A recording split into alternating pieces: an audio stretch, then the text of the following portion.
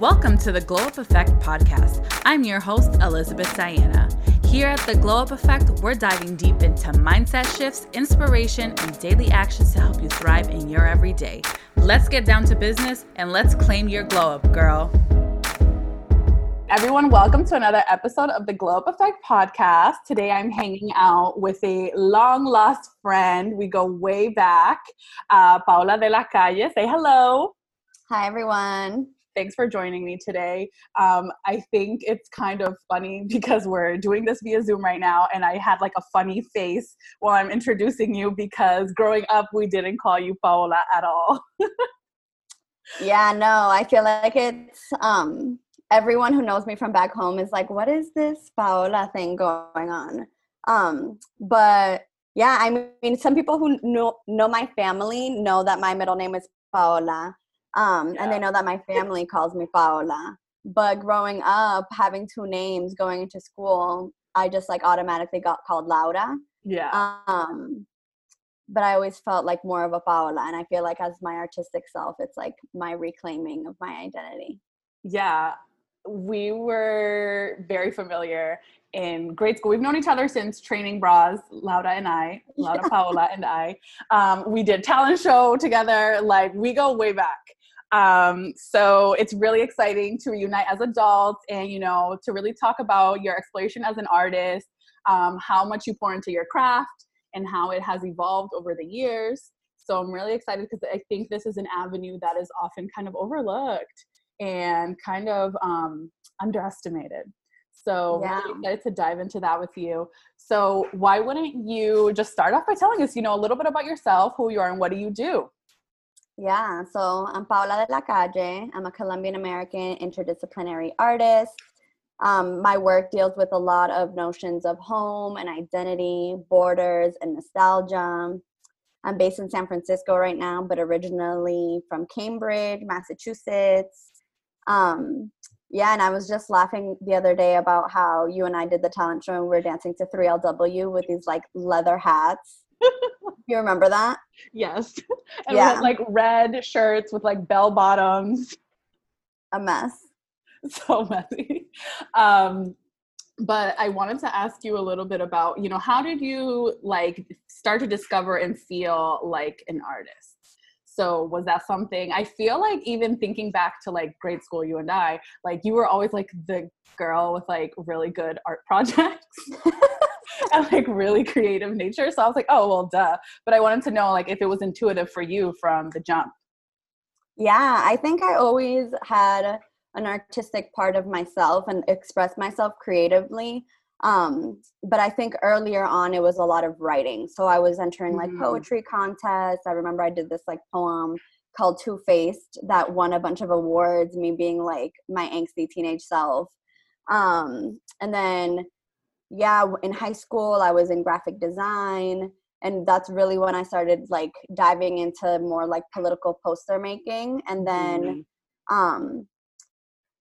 yeah, then in college, the entire time that I was in college, I was working really hard trying to figure out what I wanted to do. My parents were not about the artist life. They were even mad at my sisters that they were sociology majors. And then when I decided to be a sociology major, they were like, what the hell? Like, you guys are not going to make any money. What are you thinking?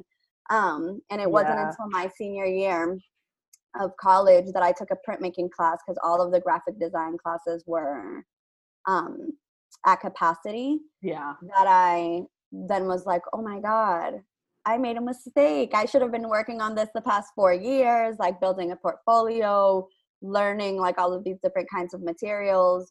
So I think it started really early, but really my development in it and my actual craft and understanding of the materials and kind of the history of art didn't start until later. Way into your adult life.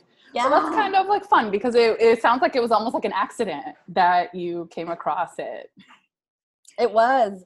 I remember like being in printmaking and just being like, this is what I wanted to do. Like, I love getting my hands dirty. I love there being like a whole process. And then now that I'm working in a little bit more of a digital space, I'm combining all of these different elements. And it really feels like things are kind of starting to come together. Like, I'm including poetry in my artwork. I'm including printmaking. I'm including elements of graphic design. I love that. So yeah. I love that. How did you kind of come around to finally calling yourself an artist? Because like sometimes, for example, in college, you know, like, oh, I'm this major, like it feels like so like boxed in. And then sometimes you graduate and then you don't do anything ultimately with it, or you don't want to put any like titles around it. Like, how did you come around to be like, I am an interdisciplinary artist? Yeah. So when I graduated from college, I was an art teacher in Memphis, Tennessee. It's funny how I ended up there, but I made it down to the South, and I became an art teacher. And it was really while teaching young kids and like youth about art that I was like, it's weird that I have this whole artistic practice and yet I'm only calling myself an educator. Like it was like I wasn't honoring that part of myself. So it was while working with kids that I was like, no, y'all, like I'm also an artist. I'm also a teacher. I can like take on all of these roles because we're not all one dimensional, you know, like we're not all one thing. You're a podcaster, but you're also a mom. You have all of these other elements that make up who you are. So I started calling myself an artist to kind of claim that identity and make that also something real for kids. Cause it's like, you're learning art. I had all of these kids that were so creative, way more talented than I was. And I was like, you can make like a real career out of this if you're really passionate about it. So it kind of stemmed from my wanting to also empower young kids to claim ownership over their artistic selves and power. Nice. I wanted to ask you a little bit about your experience with exploration. So like in your work, you know, how do you handle like touching new things? Because you mentioned you started including like poetry in your work and stuff like that. So like thinking of adding like typography and stuff. And how do you realize when like a piece is good or bad? Like how do you come across that moment? Yeah, I think for exploration, it's really become something that's like part of my studio practice. So when and by studio, I really mean my bedroom, like I'm sitting in it right now. When I step into the space of like, okay, I'm going to make something, I'm going to explore, I'm going into it with the mentality of just exploration and playing. And really being in quarantine has kind of really helped that process a lot more, of me just being like, I have some time. I can sit here and I can stare at things. I can move things around.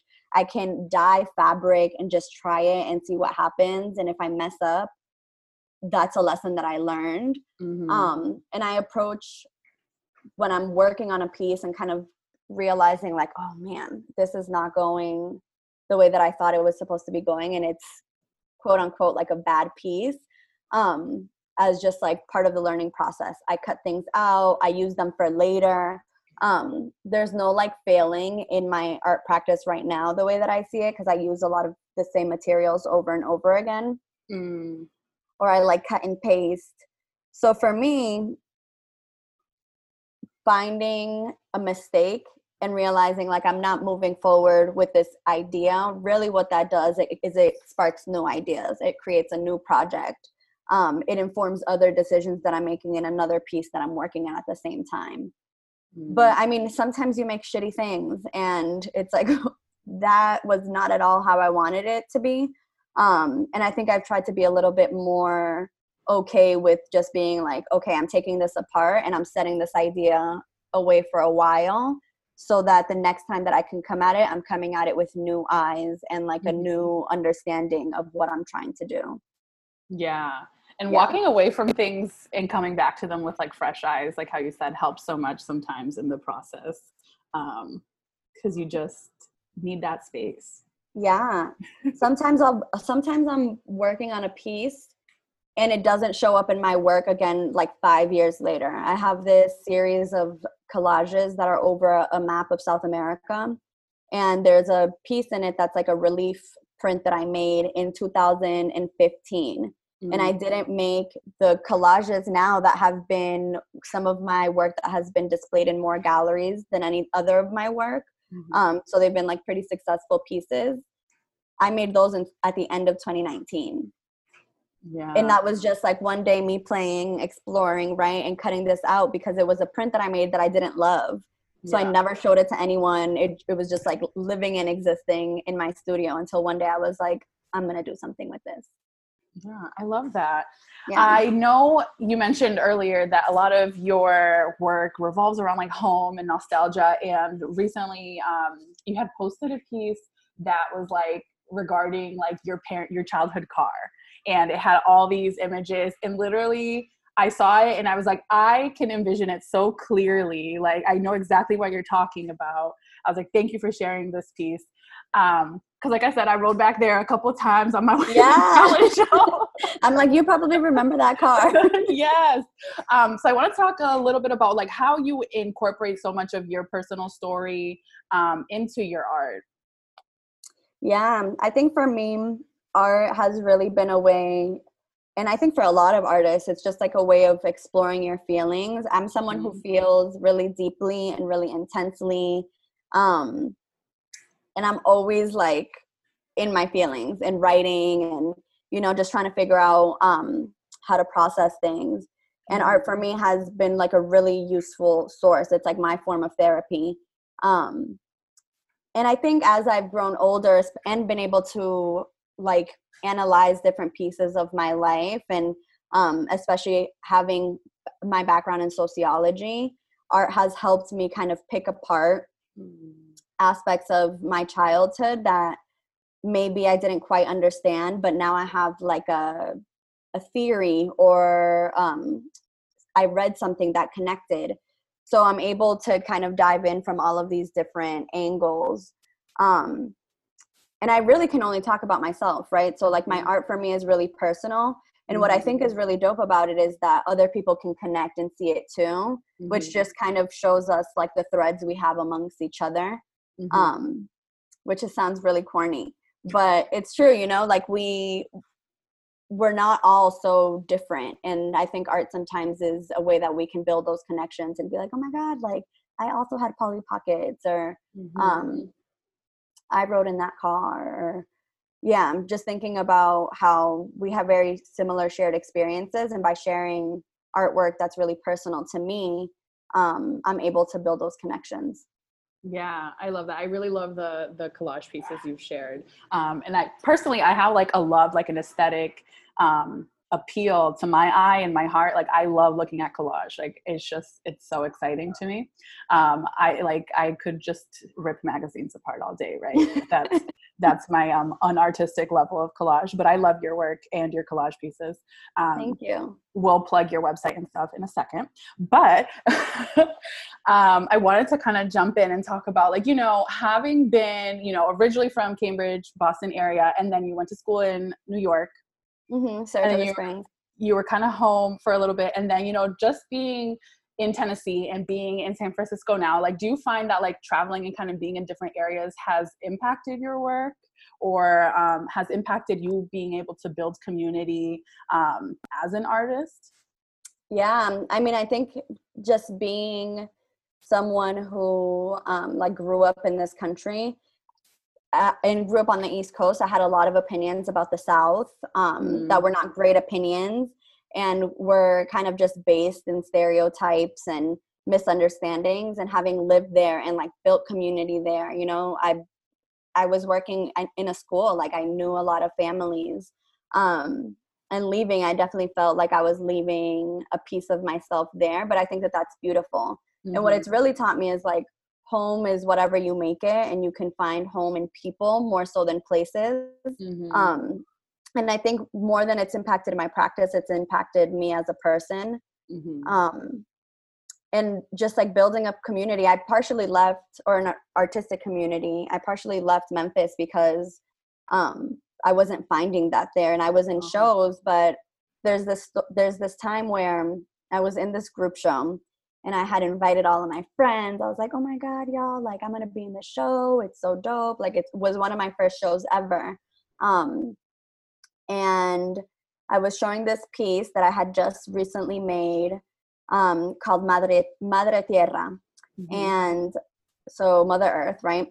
And it's this really beautiful lino cut. It's like it's like women's breasts, but it's also like nature coming out of it. And And I go into the show and I can't find it anywhere.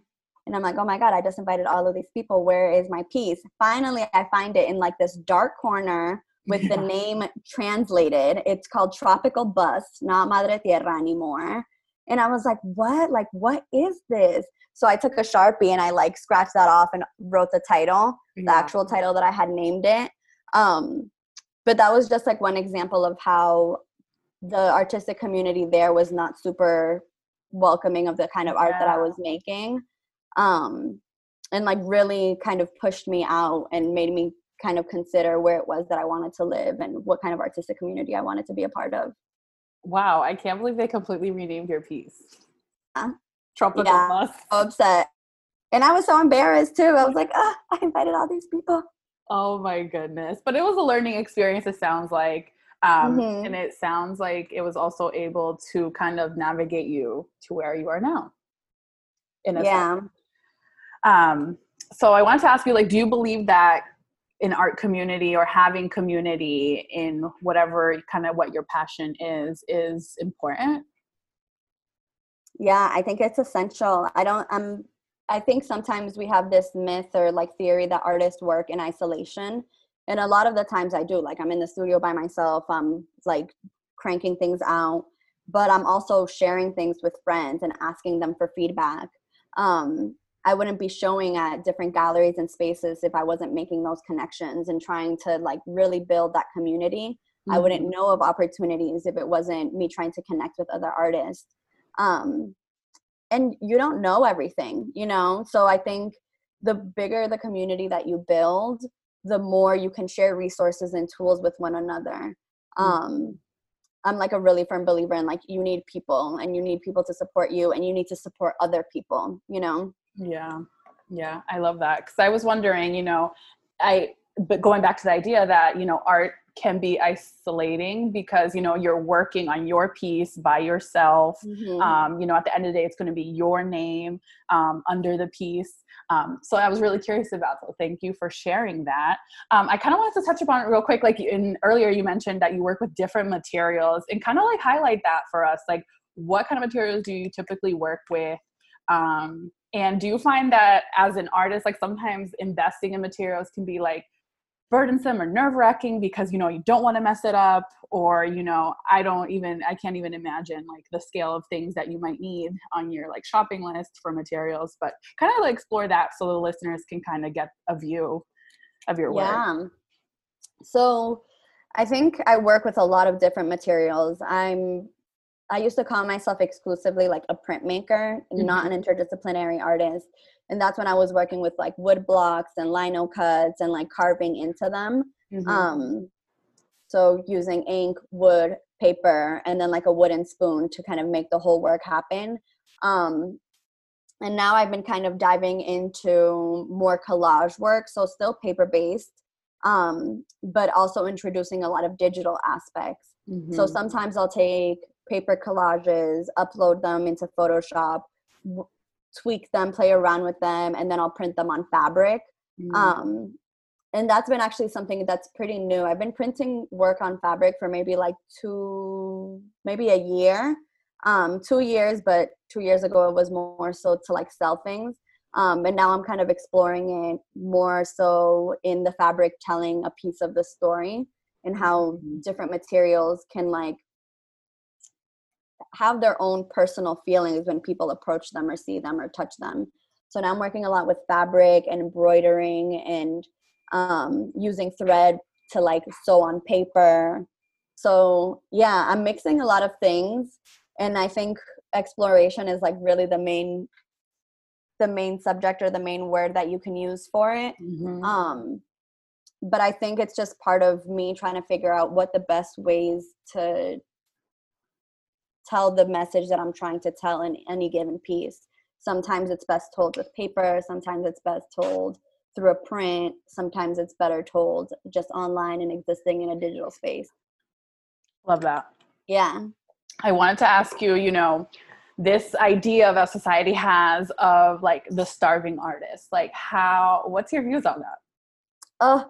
You know, I hope that that's not true. I'm reading this book right now called The $12 Million Stuffed Shark.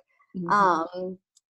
That basically just talks about how fucked up the art world is and the art market, and how artists will sell their work for like $2,000, $6,000, and then depending on like art dealers and the market itself, it's then sold for like hundreds of thousands of dollars or millions of dollars, and the artist doesn't see any part of that. Wow. And how a lot of artists that are really successful are just really successful at like kind of giving into capitalism and just branding themselves and marketing themselves in a way where they are part of their art.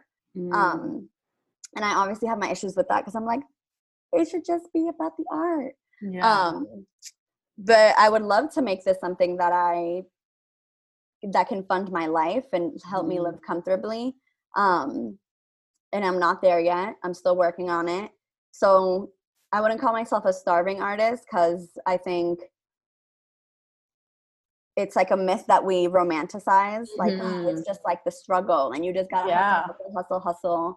And then it's not till you're dead that people appreciate you. Yeah. So I don't love it. I don't love that phrase.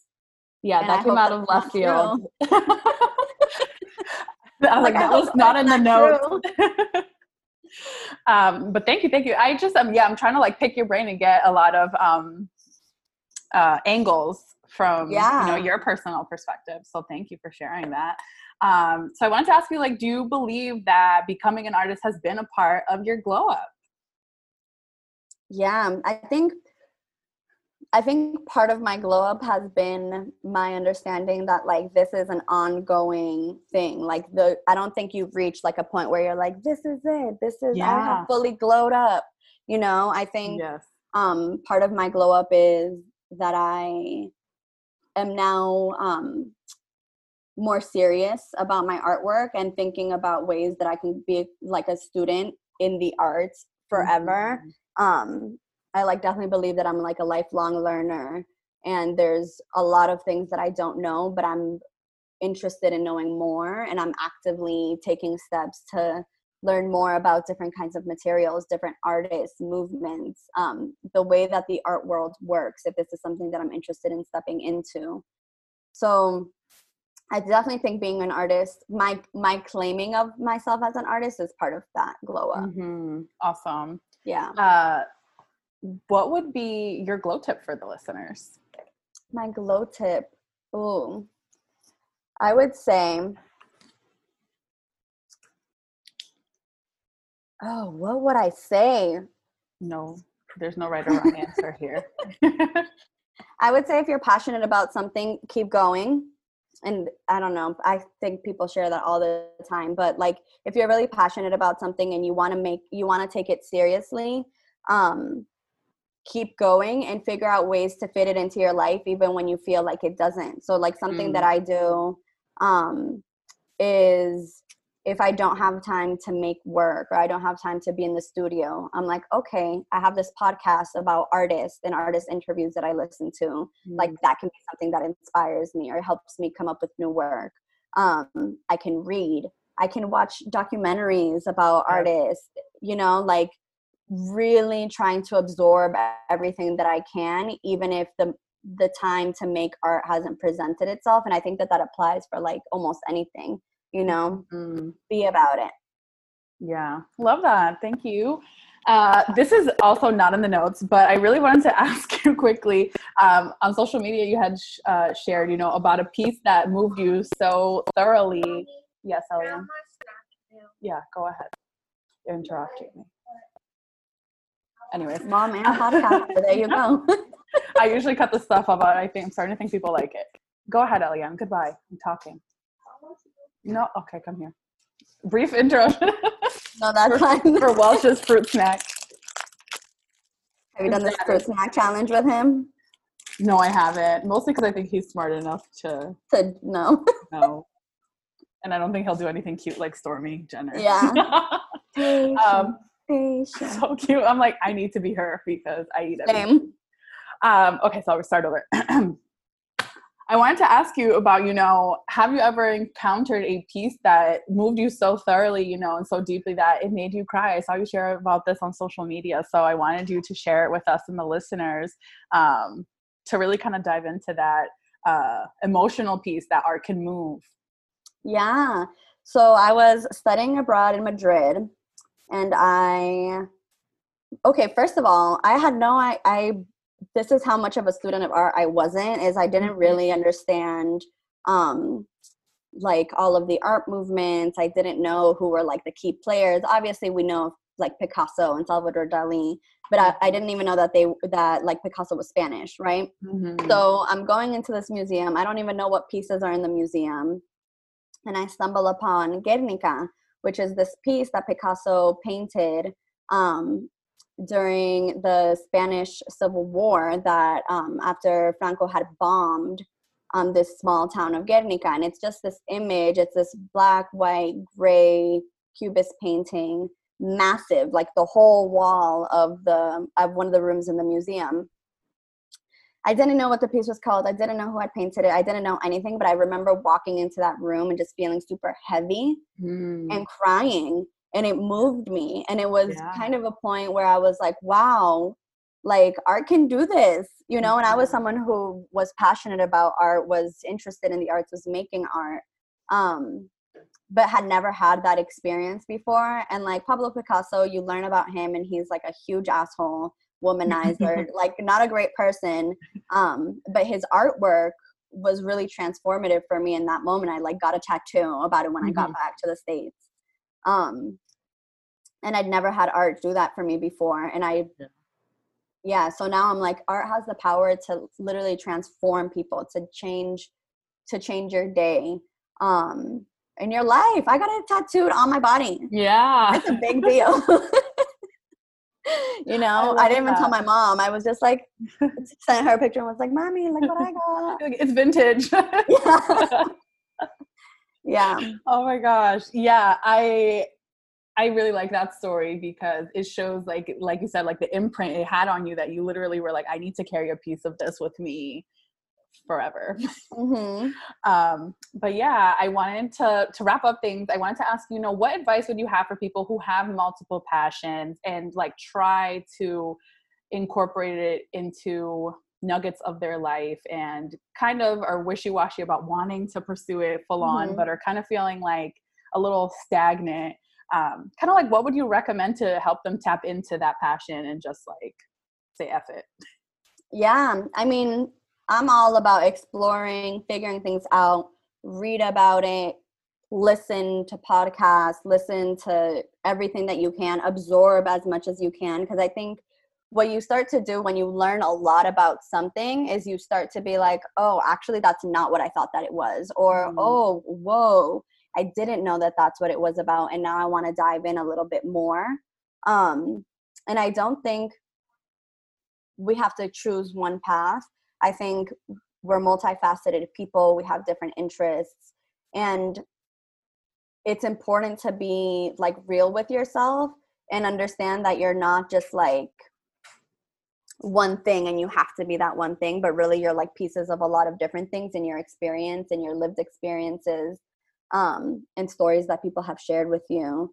So I would really say keep studying, share it with other people. I think sometimes we're so scared of like what other people are going to say or how they're going to take it, or like judgment that other people are going to have. So we don't tell people like, oh, I've been really interested in like photography and I want to start taking more photographs, or I've been secretly writing this chapter book that I've told no one about, because you need community. You need people who are going to support you. You need someone who's going to be like, I would love to read it. Like if you need someone to help you like edit it, let me know. Or I know an editor.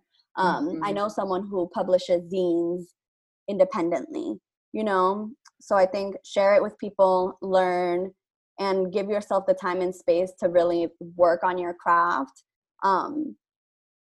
Because it's only going to be as good as you give it time. Yeah. You give it effort. I think sharing is a big part of what holds people back, because people are so caught up in feeling rejected or feeling judged in terms of your art, have you like encountered that? Oh my God, all the time. I literally have a fear every time I You're like launching. put up new, yes, every time I put up new artwork, anytime I'm working on something new. And I have my people that I go to, you know, where I'm like, what do you think? Or like, give me some feedback. But yeah, I mean, part of it for me is like if I'm posting something new on like, let's say Instagram, I'll like do it and then I put my phone away. And I'm like, don't give yourself that anxiety, girl. Like put it away. Don't look at it for like another couple hours. Oh my gosh, yeah. Yeah, and just being okay. Or like if I submit to an open call, I'm someone who like loves to start things early. So if an open call is starting, the deadline isn't for 2 more months, I'm like starting right now. And I'm exhausting myself the amount of times that I've read my artist statement or like looked at the pieces that I'm going to submit. And then like day of, I literally just hit submit. I like don't even reread it because it gives me so much anxiety. I'm just like, oh, there it goes, like into the world. Bye. Yeah. There was one last thing I wanted to ask you. Now I can't remember. I spaced out because you did this little thing. We were like into the world. What was I going to ask you? Jesus, I might just not ask you anymore. Hold on. So lastly, I wanted to ask you, how is it receiving feedback? Like, you're not always going to hear feedback you want to hear. So how is that, and how is it able to like fluidly, you know, transpire into your work? Or do you just decide you don't want to take that advice? Because that's an option as well. Oh yeah, it's definitely an option. And I've definitely taken that route. If the feedback is like unsolicited and I'm like, I don't know that that's the direction that I'm trying to take that in. Yeah. But I think it's like, who is it coming from, right? Is it from someone that I trust? Is it from someone who's coming and approaching the feedback in a way that's like super constructive? And like posing questions is a really great way to give people feedback, right? To like have them talk about what it is that they're doing and why they're doing it and why they made those choices. Because then if I'm stumbling and I'm like, oh, like I didn't think about that, you know, now that's like, oh, whoa, that's something that I can take back into the studio and be like, consider this now that you're working and like with that question in mind. But I think feedback is really important. And I think the reason why it's hard is because we don't like critiques, right? And feedback sometimes feels like a critique of our work or our effort, or we're like, well, you don't know how much time I spent on this. And now you want me to like go back and you don't even understand the process, blah, blah, blah. But I think sometimes we need to check our defensiveness because if the feedback is good, it's going to make you go back and do more work. But I also think sometimes like people have their opinions, especially with art. Art is super subjective. Some people might be like too much color. Someone might be like not enough color. And not everyone is going to like what you're doing. Some people are going to be like, I don't get it. And that's fine too. You know, I think what I've kind of learned by putting my work out there is like, it's awesome when people vibe with your work and they're taking pictures of it and they're asking you questions. And then it's also really okay for the people that are like, look at your work and they're like, nope. And then they stay in front of somebody else's artwork, you know? It doesn't discount what you've done. It just means that they don't vibe with it. How is it to be at art shows and having people ask you about your work? Yeah. I mean, I try to stay away from my work and like look at it from afar.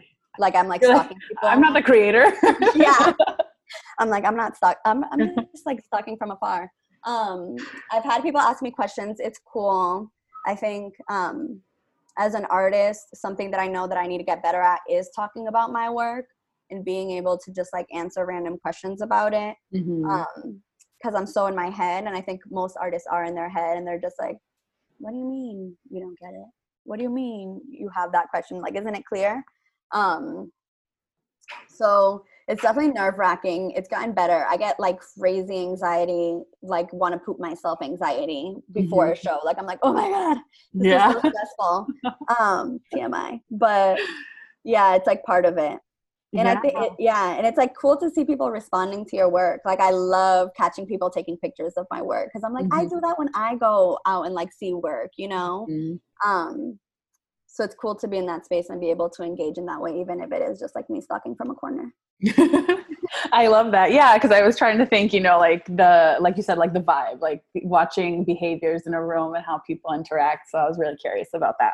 But thank you so much for all the awesome, perspective and details and experiences that you shared with us today. If the listeners would like to check you out, where can they find you?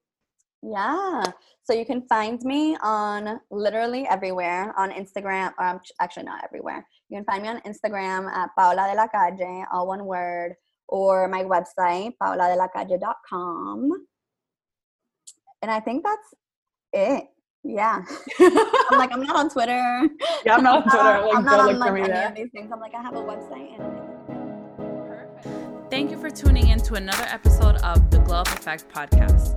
If you haven't already, please be sure to subscribe and leave a review.